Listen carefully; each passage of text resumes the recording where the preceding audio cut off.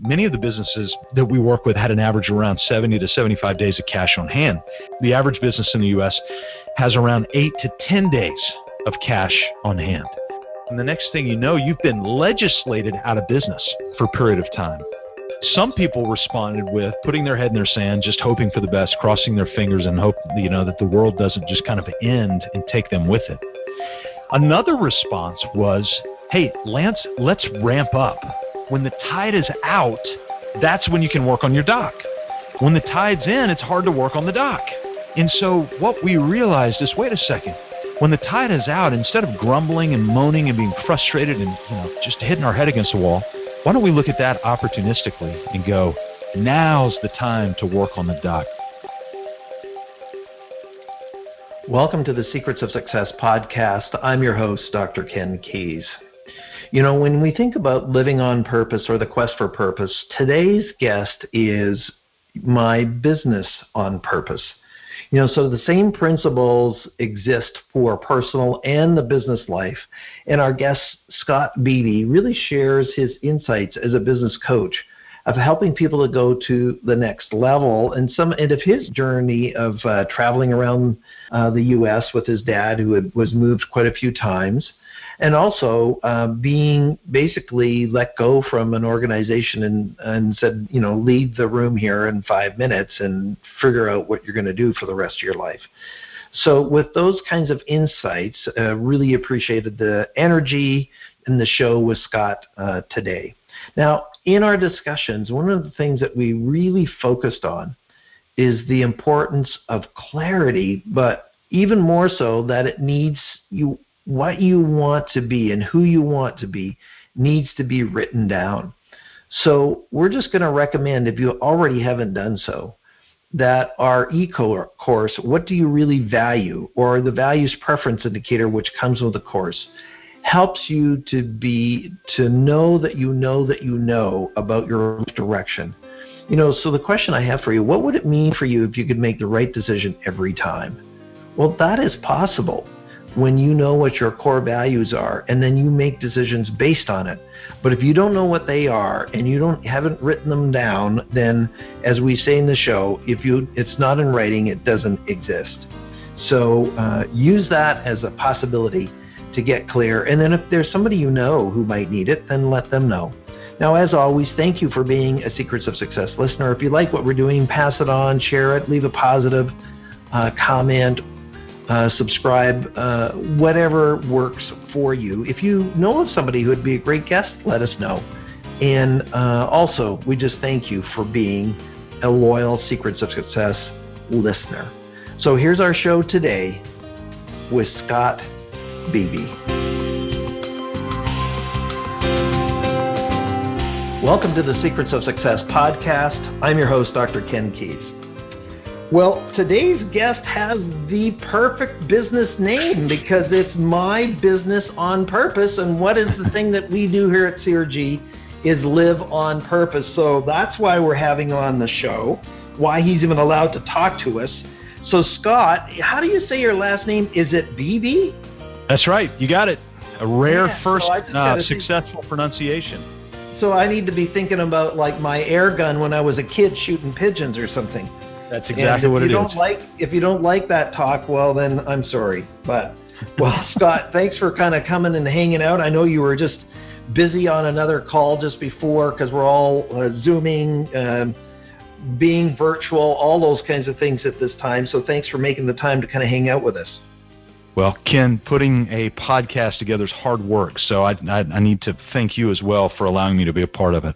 You're welcome. And of course, you have your own podcast, mybusinessonpurpose.com/podcast. So there you got your first promo in the first couple seconds in the show. Oh, man.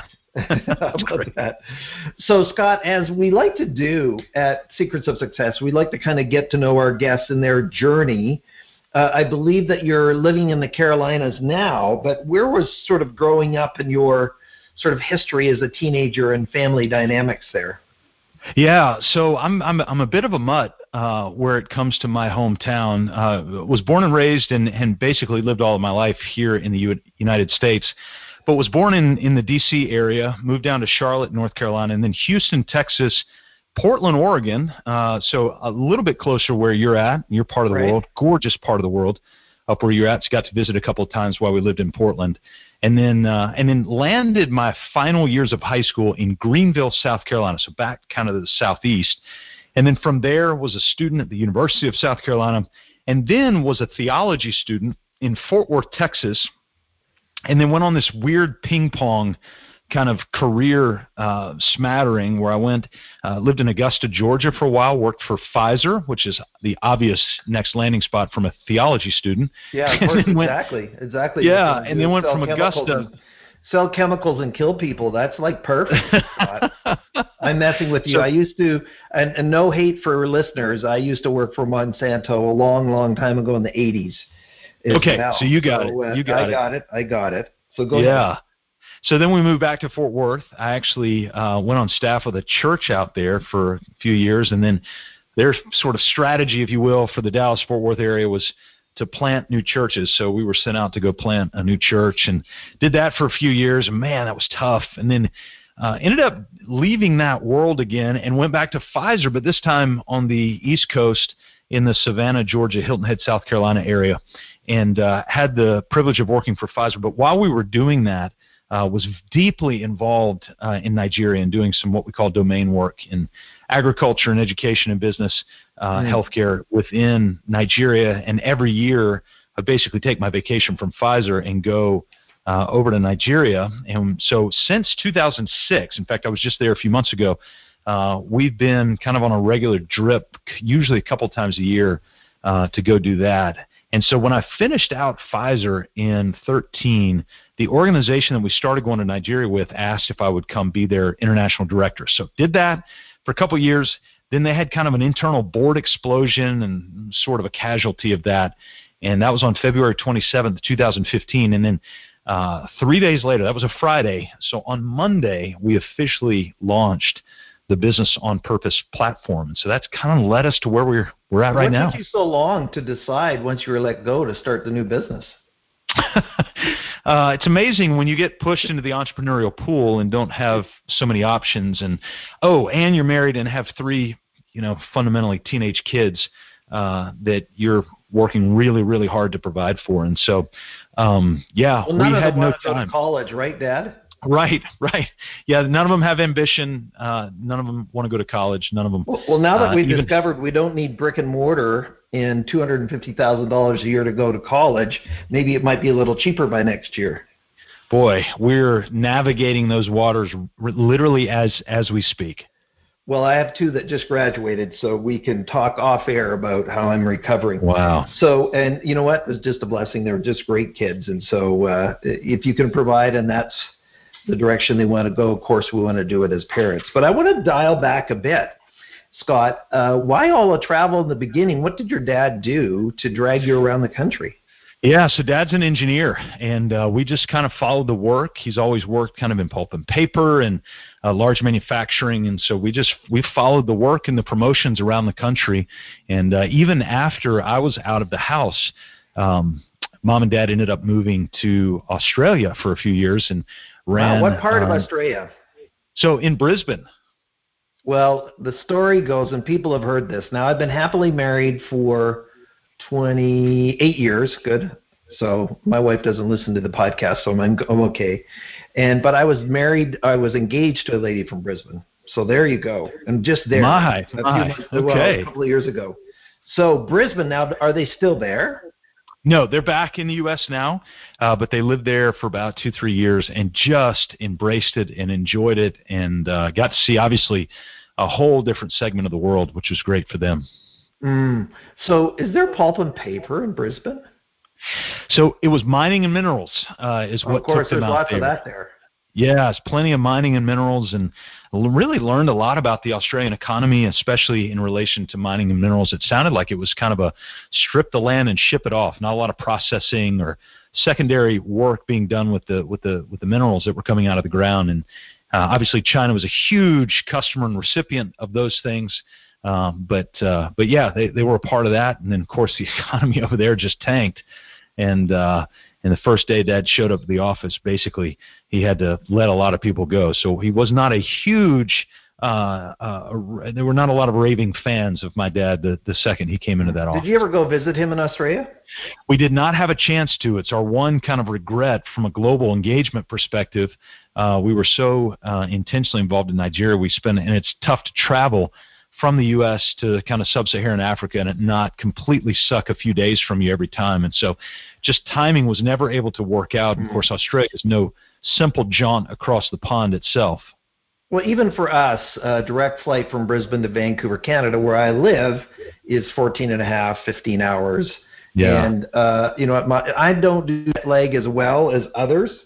So I do it, but man, I just love my own time zone. That's certainly the one thing about virtual meetings now.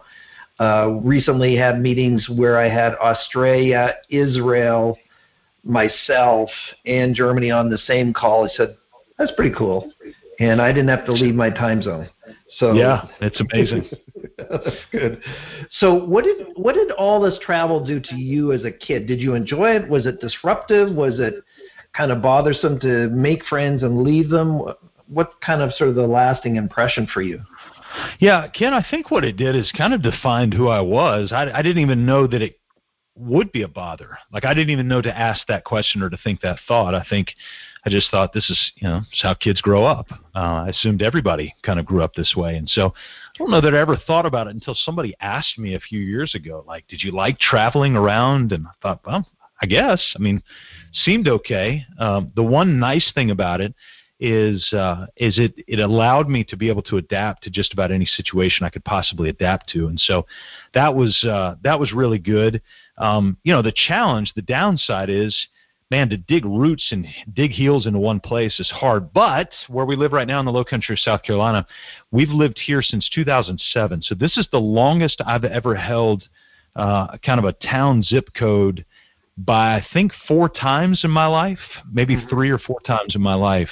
And so we've been here for quite some time. And Ashley and I kind of see this as home base for us for as long as we can foresee.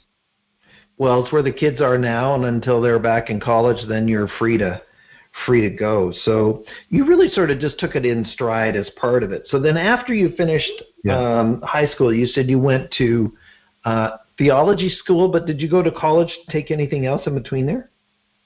No. So I went, graduated University of South Carolina in 1997, and then what did you take in then? What's that? What was your major? Oh, yeah. So I was a sport management or sport administration major. And so, but don't ever think the major. I went in, I think, as a business major. Me and my roommate both got a 52 on the accounting exam, first accounting exam we took. We didn't even cheat off of each other. We just happened to get the same grade. And we picked up the exam, gave it back to the professor. We walked straight to the advisor's office. And we asked the advisor, is there a degree program where we don't have to take this class? And they started kind of looking and researching and said, yeah, there's a degree program called sport management. And he and I were both football players at university. And we thought, well, yeah, that makes total sense. You take remedial accounting. And so we thought, well, surely we can pass remedial accounting. And we actually did. Both got A's in that class. And it completely changed our major. So I wish I could tell you that it was this lifetime ambition to be in the sport business. But not really. It was more so, just didn't want to take accounting. Well, I get it. Well, my son is now a successful realtor at 24, 25 when we're recording this. But he had 5 majors in his first 2 years, and my wife worked at the university he was at. So it's quite okay. And one of the reasons he eventually ended up where he was is so he didn't have to take stats, which he had failed as well. He says, listen, I don't want that course on my major. So you're not the first student to redirect based on what they disliked or weren't good at. So with that, when you think about your journey, what are some things you could share with the audience before we get into what you're doing right now that would be kind of interesting insights for us about how we should live our life or some considerations? Ken, I've got a lot of thoughts on this, and sometimes I find it hard to drill them down into bits and pieces, but there's a couple of foundational things for us that I think are really important. One, and this is one of the core values of our business. We have 5 core values, and one of them is called work is faith. And it's a little bizarre. Most of our core values are a little bizarre, but this one is peculiar to many because they don't not quite sure what to make of it. And so the way we flesh it out is this way. Faith, by definition, if you look it up, is the conviction of something that you cannot see. So whatever, it's not just a religious word. It's literally being convicted of something you can't see and kind of thinking out there and going, wow, could that thing exist? Well, and if I said, Scott, I have faith in you, how do you touch it or feel that? That's right. Sort of what you're talking about. Yeah, it's an intangible, and yet it's something that we want to shoot for, And so when you tell me that, essentially what you're saying, Ken, is I believe that you can do what you think you can do. And so, well, I think I can do that thing. And so that's faith. But then we've got to somehow turn that into something. And so the faith becomes a fuel for the work. And so if faith is a conviction of something we cannot see, then work is the creation of that thing that does not currently exist. And so if I have, for instance, my son this morning, he wanted to create a fishing rod holder for his kayak. And so he had all the faith in the world that he could do that. Materials, capabilities, all those sorts of things. But he's not just going to grin and think and then look up and all of a sudden there's, a rod holder. And so what he did is he went to work.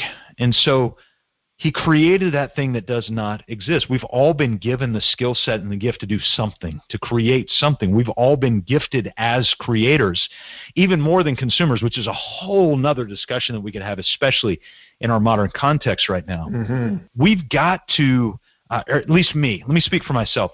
I've got to have a mindset of creation over consumption. And with that mindset, that's why our core value is so crucial to us, that work is faith. So we have the conviction of things that we cannot see, but then we go to work to start to create that thing that does not exist. Mm-hmm. Mm-hmm. Well, it's interesting because my purpose in life is to help others to live, lead, and work in purpose. So the way you action that is you have a podcast and you have some great guest named Scott, and then he helps people for them to live on purpose. So, yeah, I get that, where you actually, if you think about it, for all of us, imagination is linked into that, because imagination is us thinking about, like, my vision for my life, or I imagine myself losing weight, or I imagine being married to that person, or I imagine going on that trip. All of these things are, quote unquote, linked to that word faith. Absolutely. And again, sometimes we over-religiousize it. It is very much a part of my spiritual life. There's no doubt about it. I'm not going to deny that. But I think a lot of times we miss the juiciness of the idea, the juiciness of the word, and realize, and we wake up on a Monday and we go, oh, I hate Monday. Man, I love Mondays. Mondays are my favorite day. And the reason Mondays are my favorite day is because it's the first day of the week. I get to go to work to create that thing that I've spent all weekend thinking about. And so it's been into my head, and by faith, I'm like, oh, wow, that would be really cool if that thing came about. Well, now today is the time of this recording on a Monday. I get to go to work to create that thing. And so we're creating something right now. We're creating a piece of content, digital content that other people can grow and learn from. And hopefully, consume. And lots of you, millions of you, just pass them on. Plug, here we go. So we said we were going to have fun before we got on the show. So I didn't say it wasn't going to be a little quirky along the way. So a little hyperbole every now and then? Yeah, for sure. So Scott, when we think about a couple other items, before we get into your current work, what other items beyond work as faith would you want to share with the audience? We've got another core value. I'll just kind of stick with our core values. And one of our core values is work on the dock while the tide is out. Work on the dock while the tide is out. So, as I mentioned earlier, we live in the low country of South Carolina. So you can just look it up. And I'm literally looking out the window right now, and the tide is in. We live on this little tidal creek, which means, and where we live, we'll get about a 7 to a 10-foot tidal swing every 6 hours. 12 minutes and 30 seconds. And so right now the water's up, so I can see water out there. And give it another 4 hours or so, and it will be complete mud. And what's been really interesting, think about this in the context of the COVID pandemic. And so if we go back and to the start of kind of the COVID coronavirus pandemic, and it's just completely racked from an economic perspective, many of the businesses and industries that we work with, now many of our business owners, so grateful, have put in the work that we've coached them to put in. And many of the businesses that we work with had an average of around 70 to 75 days of cash on hand. The average business in the U.S., I'm not sure what it is in Canada, but the average business in the U.S. has around 8 to 10 days of cash on hand. Mm-hmm. And so here we go, and the next thing you know, you've been legislated out of business for a period of time.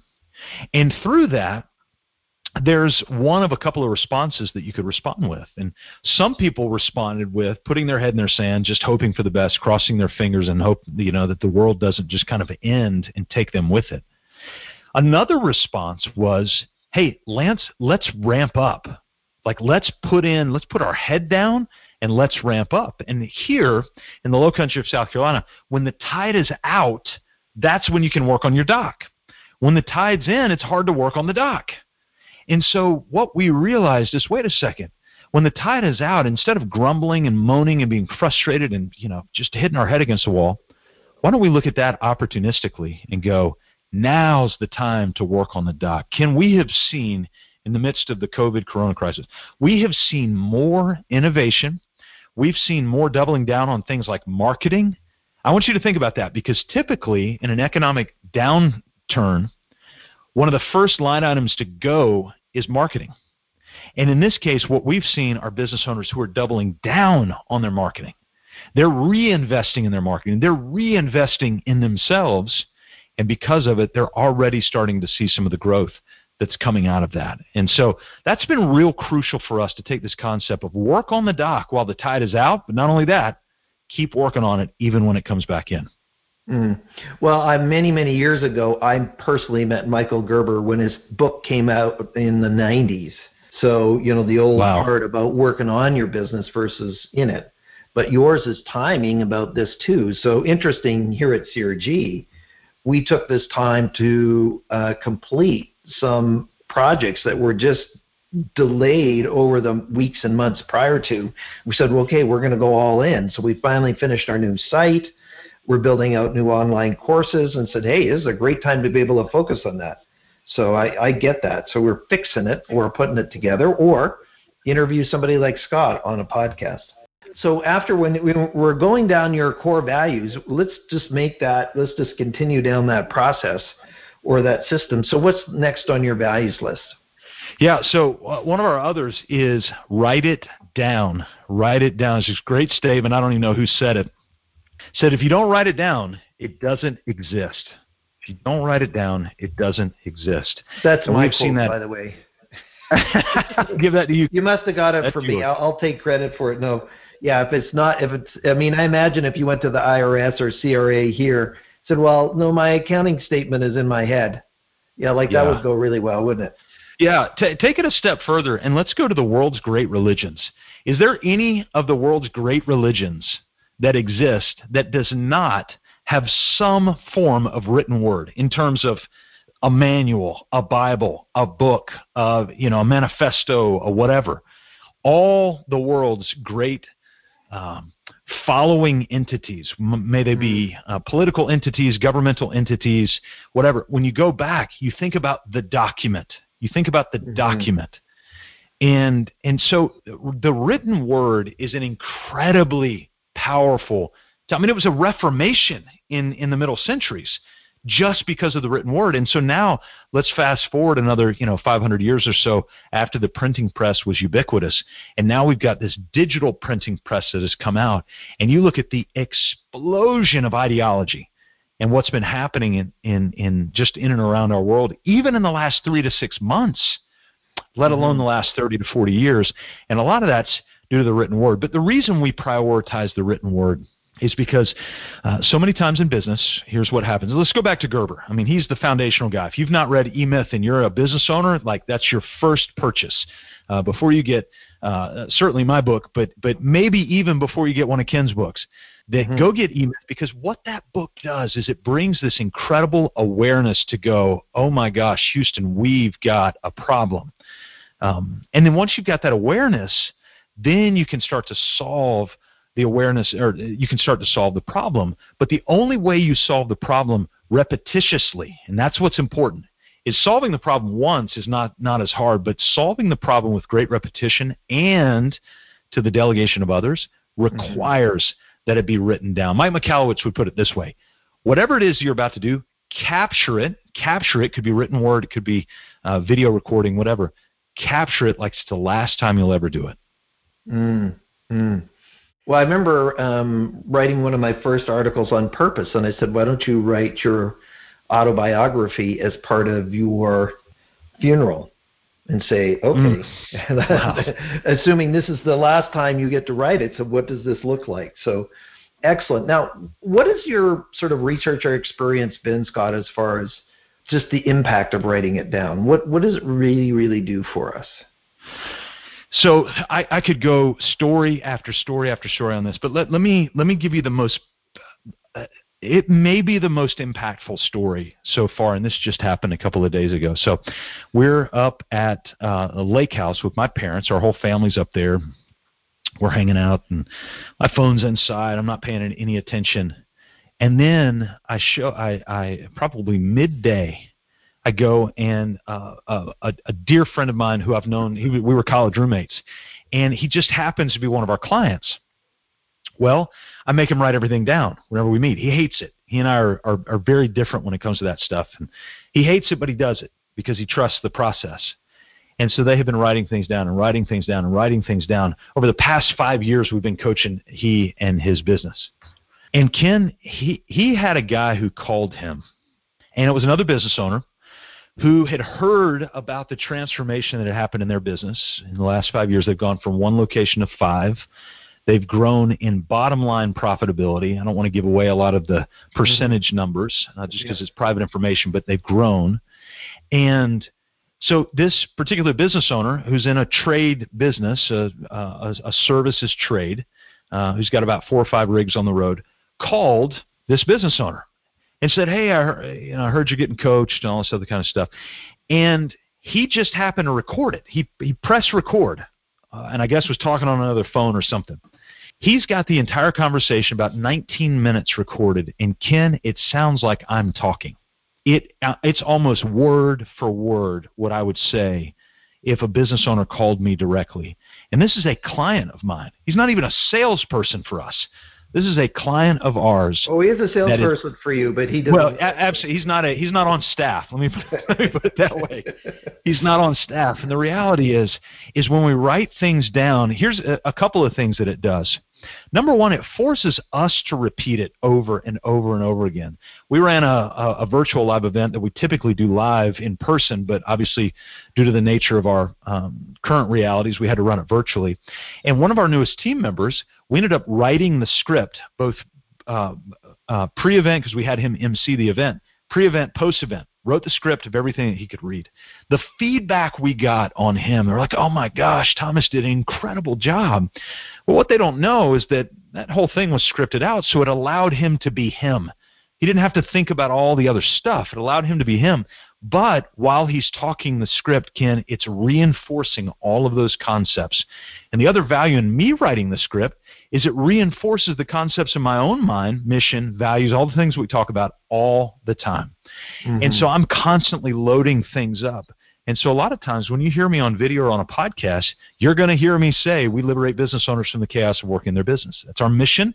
It's on repeat all the time. And you would not imagine the number of business owners in town or out of town who have heard us, and they'll go, Scott, that chaos you talk about all the time, I need to be free from that. And so all of a sudden they're speaking our language just because we took the time to write it down.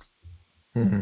Yeah, for sure. And I couldn't agree more as a coach or person working with others. And then there's also a neurology factor that when you write it down, it becomes more real for you as well. And all the research on that is clear. So what's the next value on the list? So this is one of our favorite ones. You like to have a lot of fun. We like to have a lot of fun. Big wins. We actually got this from Dan Sullivan from Strategic Coach, BIG, Beginning Gratitude. So we literally start every single one of our team meetings, every one of our coaching engagements, everything we do with big wins. It doesn't matter how big the group. We've got an architects call that will usually have 20 to 30 architects on it. And even then, we won't go around to each person, but in the chat window, that's a virtual meeting. We'll have everybody write out a big win. It can be business, it can be personal. But what's really neat about it, Ken, is when we talk about these big wins, all of a sudden it kind of connects us. Because inevitably, one of my personal big wins, I'll give you one from this weekend, is our family of 5 got to go up to my parents' house, and we took the boat, my dad's boat, up to this rock. It's about 20, 25 feet high. And all 3 of my kids and myself jumped off the rock together, me and my daughter a couple of times. My son did a backflip off of it. And it was just amazing to do it. And it's really special for us because my daughter is in college. Well, she's supposed to be. She got quarantined, as they all did, for a period of time. But she'll be heading back here in the next couple of months. And we only have about 10 months left with our son at home before he heads out to university as well. And so even me just telling you that, because it's a big win, it allowed me to open up about my family. And now you know a little bit more about me. And so some of the conversation that we can have. And so we love that core value of big wins, and we're pretty obsessed with it. Well, all the research is clear about the linkage to success in life and having a thankful spirit. But what you're talking about is be more intentional with that. Make sure that, like you said, we don't start a meeting without it. Otherwise, you can just kind of get the urgency addiction, can't you? And it's the intentionality about all things, too, Kent. It's the intentionality for me on this podcast to say we liberate business owners from chaos. That's intentional. It's intentionality for me. You know, there's a lot of chatter about core values, and core values is about 2% of what we do when we work with a business owner. But the intentionality to keep bringing them up over and over and over again. The intentionality every Tuesday morning at 8 o'clock Eastern time, our BOP team gets together. And there's sometimes you're just like, oh, I don't want to do this, or we don't really have anything new to talk about or whatever, but we do it anyway. It's the intentionality of starting every meeting out with big wins, the intentionality of setting homework and starting the coaching engagement after big wins with the accountability from last week. All those things are intentional. They are highly repetitive. But as my first ever manager, Skip Clarkson at Pfizer, used to always tell me, Scott, and he would always say this 3 times, Ken, Scott, repetition is the mother of all learning. Repetition is the mother of all learning. Repetition is the mother of all learning. Of course, you start to smirk and grin, but you got the point. Well, it's interesting. I just had interviewed a chief learning officer of a large organization that teaches how to teach others. And, you know, one of her comments was, of course, is that learning takes time. This idea that you go to a 15-minute online session and you've got it. Guess what? You got to do it again and again and again. And to expect you to get it straight away, obviously, repetition. Hey, Ken, I want to... So I read a story in a book actually yesterday. It's so funny you bring this up. And it's a story about, it's actually in a kind of a documentary or a movie called 180 Degrees South, I think. It's with Yvon Chouinard, the guy who founded Patagonia. And then also his buddy, the guy who founded North Face, I forget his name. But basically they're talking about the 6-month journey that they went on. And it's a kind of a climbing journey that they went on together. And it is a fascinating layout of what they said. In this 180 degrees 6-month climb, here's what they said in response and what's in the actual movie. They said, taking a wilderness trip for 6 months, you get into the rhythm of it. It feels like you can just go on forever doing that. Climbing Everest is the ultimate and the opposite of that. So think about that. You got 2 trips. One is a wilderness trip for 6 months. The other is climbing Everest. And here's why he says climbing Everest is different. Because you have all of these high-powered plastic surgeons and CEOs. No offense to the plastic surgeons, by the way. He said they pay $80,000 and they have Sherpas put up all these ladders and 8,000 feet of fixed rope. You get to camp and you don't even have to lay out your sleeping bag. It's already laid out with a little chocolate mint on top of it.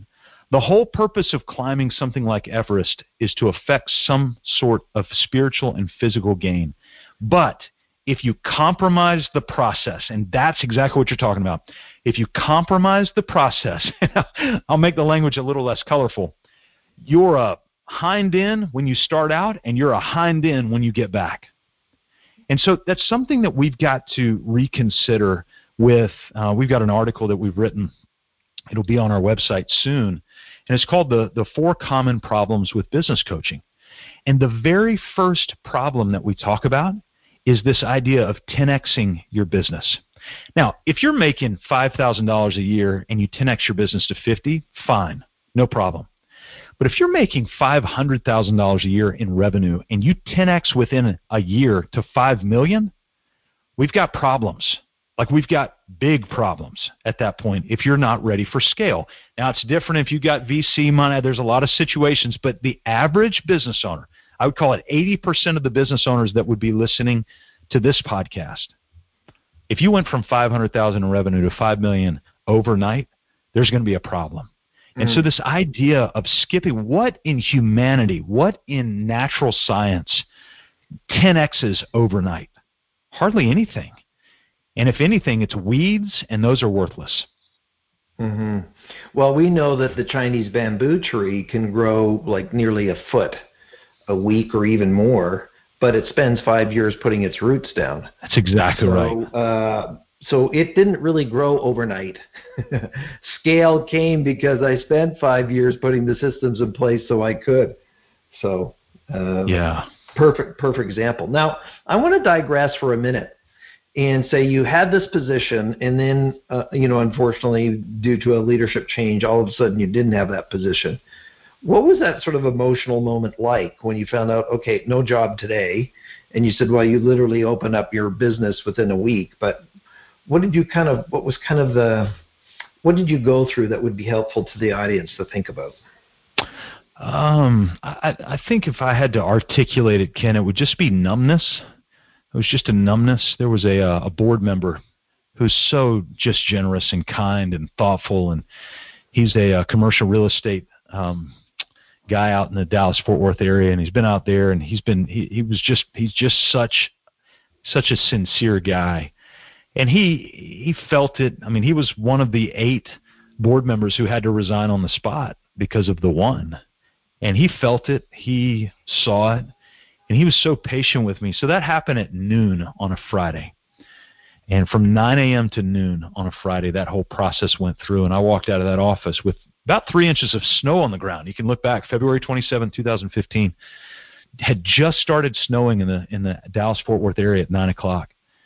And walked out. No, about 2 in to 3 Dallas, inches. those two don't go together. Yeah, it was crazy. I mean, it was crazy all the way around. And so, anyway, this kind, now former board member, took me to one of the local Mexican food places. And we sat down, and they were actually about to close because of the snow. And we sat down, and we just kind of talked. And honestly, we just laughed. We just kind of laughed. And part of it was just the numbness of it all. And then he was kind. He took me to the Dallas-Fort Worth airport because I had a flight back home that night. So I got on the flight, and I remember just that kind of small regional jet from Dallas to Savannah. And then I remember getting in the car, and I was in the Xterra. It was my old Nissan Xterra, and I was driving from the Savannah airport home. It was about 1 o'clock in the morning. And I just remember coming over the Savannah River Bridge, and it was dark, and there's a little railroad. I'm just now thinking of this now. There's a little railroad bridge off to the, I guess it would be the east side of that bridge. It's one little light on that railroad bridge. And I just remember having this thought of just how lonely that light was. That one little light right there in the middle of the river, suspended on this railroad bridge, and just went home. And I wasn't lonely in that my family wasn't cheering me on. Of course they were. But they were asleep that night. And so when I just got to the house, it was quiet. Just ended up going to bed. It was just a really numb, kind of just a real flaccid moment for that entire rest of the day. But I do remember waking up that following Monday and going, let's get started. Like, let's roll. And I just had this ambition and this drive to go, let's do this. I for as much as I can see, I need some help. That's why I hired Aaron Walker to help me see. It's just great phrase, and this may end up being one of our core values down the road, but eyes to see and ears to hear. And so we'll hear that and go, of course. I mean, you want to have eyes to see and ears to hear. That's what eyes and ears do. And it's like, no. I want to have eyes to see. I want to see. I don't want to see what everybody else sees. I want to see behind it. I don't want to hear what everybody else hears. I want to hear behind it. And so during that time, I just felt like I woke up that next Monday and I could see things that I just couldn't see, and I could hear things that I couldn't hear. And I'll never forget Dan Miller. I was talking with Dan a little bit while Aaron was coaching me as well, and Dan said, "Man, there's plenty of business out here for what you're doing." And at the time, I was like, "Man, you're out of your mind, man. I'm gonna, whatever." And sure enough, within about 6 months, I fundamentally had about all the coaching that I could handle in terms of what one guy could do. Yeah, it's probably 9 months to be fair. And there were some coming on and some going off, and so I was still doing work to do all that. But man, and here we are 5.5, 6 years later, and a lot of the guys that I started with almost 6 years ago, we're still coaching them today. And it's been fun to watch one business go from one location to 5 locations, and another business go from, $14 million in revenue to projected 30 this year. And they're not just in residential, but they're doing residential and commercial. And then seeing these other businesses go from just kind of slogging away to really grind, just seeing all of that. And you start to realize that, wow, we've been given eyes to really see and ears to really hear.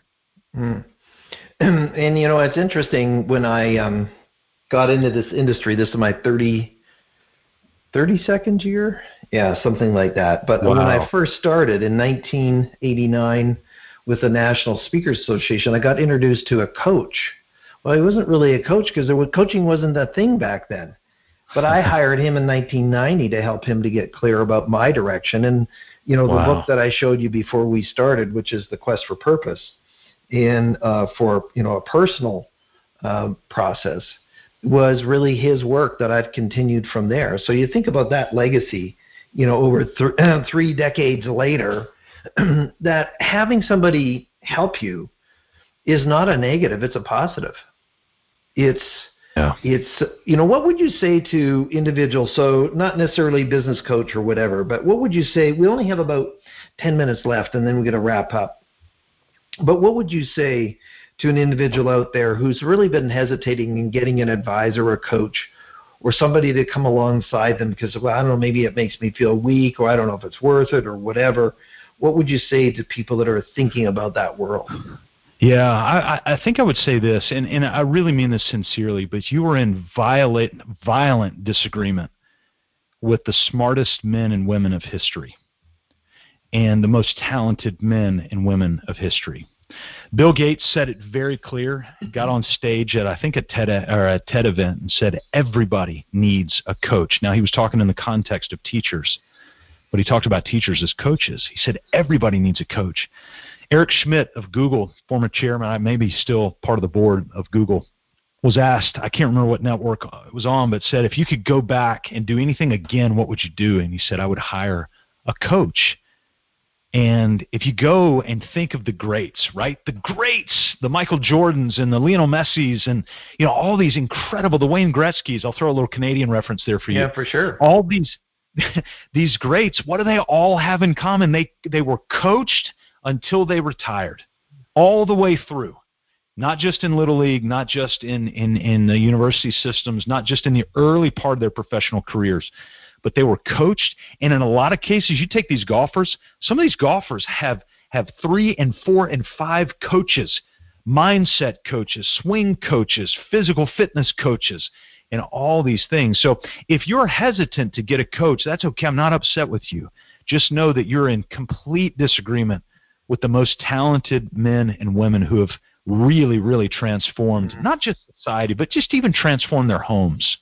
Well, as a certified coach, I mean, some of these, first of all, it's an honor to be in that profession, and people let you into their emotion in their life. So we have to take that seriously. There are some people who are not as good coaches as others, so there is that consideration as well, Scott. So not every experience has been stellar.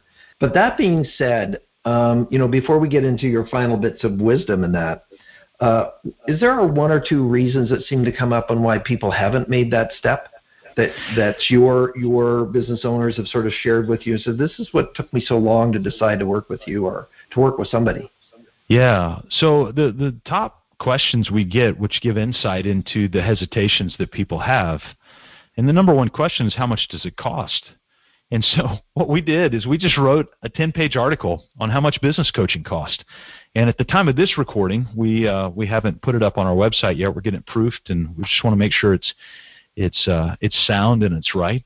But walking through and coaches being honest and upfront to say, hey, this is how much it is.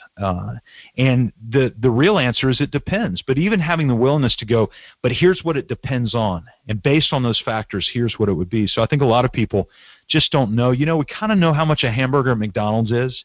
We kind of know how much a hamburger at some high-end restaurant is. But we don't know how much business coaching is, because there's some people that promise us a 10x return for $37 for a one-time program. And then there's other people that promise us a 10x return for a $150,000 engagement. And so we all call it business coaching.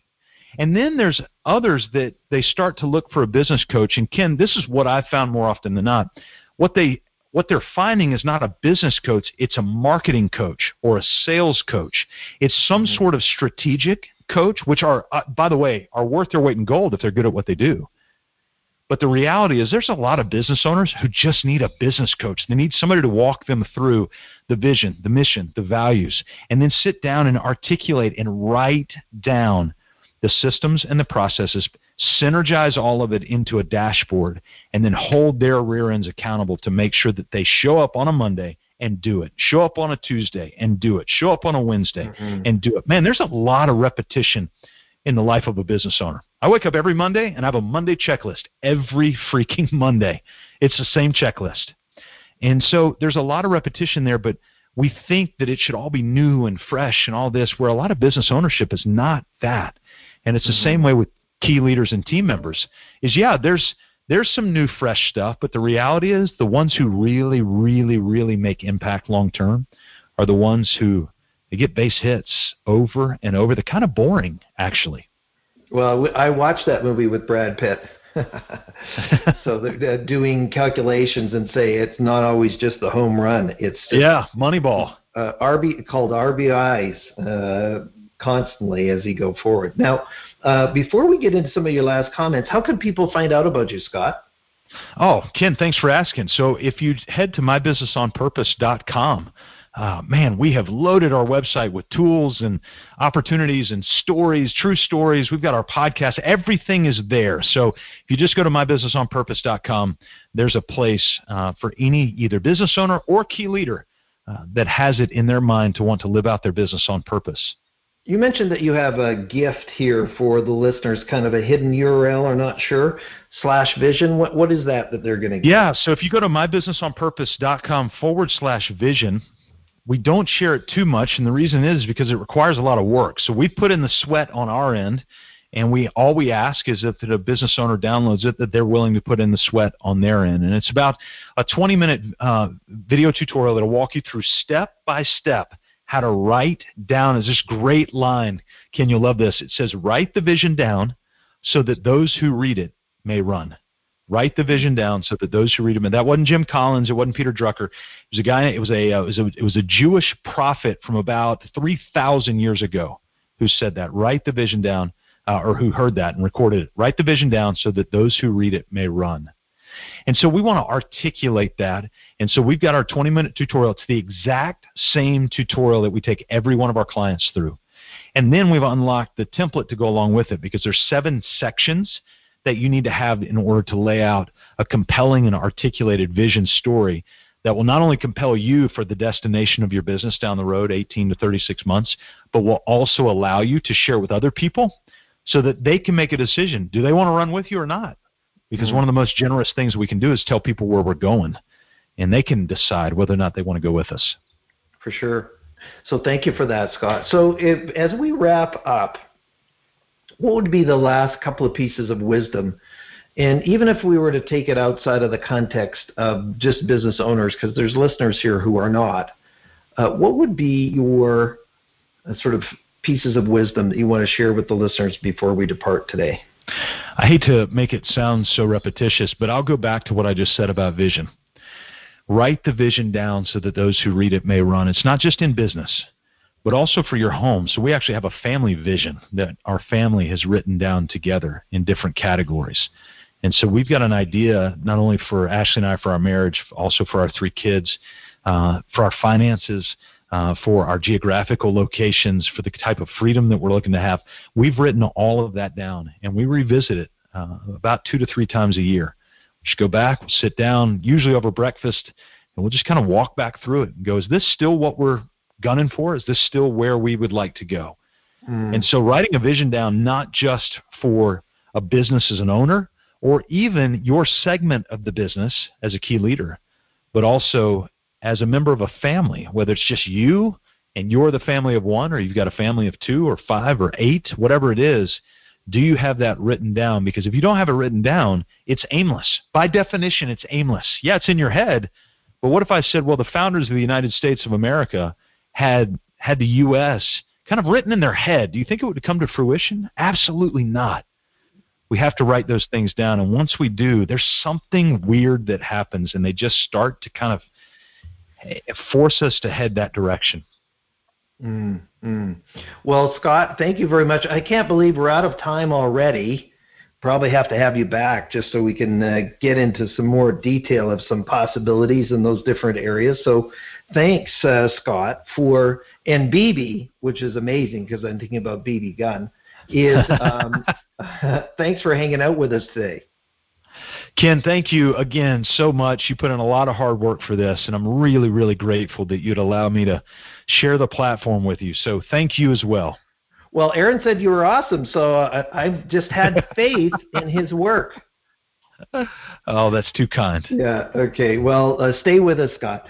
So, Secrets of Success listeners, when you think about it, that's long-term wisdom that Scott's talking about, is that if it's not in writing, it doesn't exist. We've been saying this for a long time, but all parts of your life, if it's your personal vision, if it's your family vision, if it's your business vision, and do you really, really know where you're going? Yes, it takes work. Yes, there's some effort, but what does it cost you when you don't do it? Thank you as always for being a listener to Secrets of Success. If you like what we're doing, please pass it on, let other people know. By the way, Scott's address again is mybusinessonpurpose.com if you want to find out more. And if you like what we're doing, leave a positive comment or a review on whatever platform you're on, or let us know about a guest that would just rock it, just like Scott did. So thank you for listening, and we'll see you, or maybe you'll hear us, I guess, next time. Thank you for listening. I'm your host, Dr. Ken Keys. Thanks for exploring the secrets of success with us. If you want to keep the momentum going, log on to crgleader.com. Scroll to the bottom and sign up for our inspirational emails. You can also take your success to the next level by following us on Facebook and Twitter and connecting with Ken on LinkedIn. We hope you have a great week and look forward to you joining us next time for the Secrets of Success podcast with Dr. Ken Keys.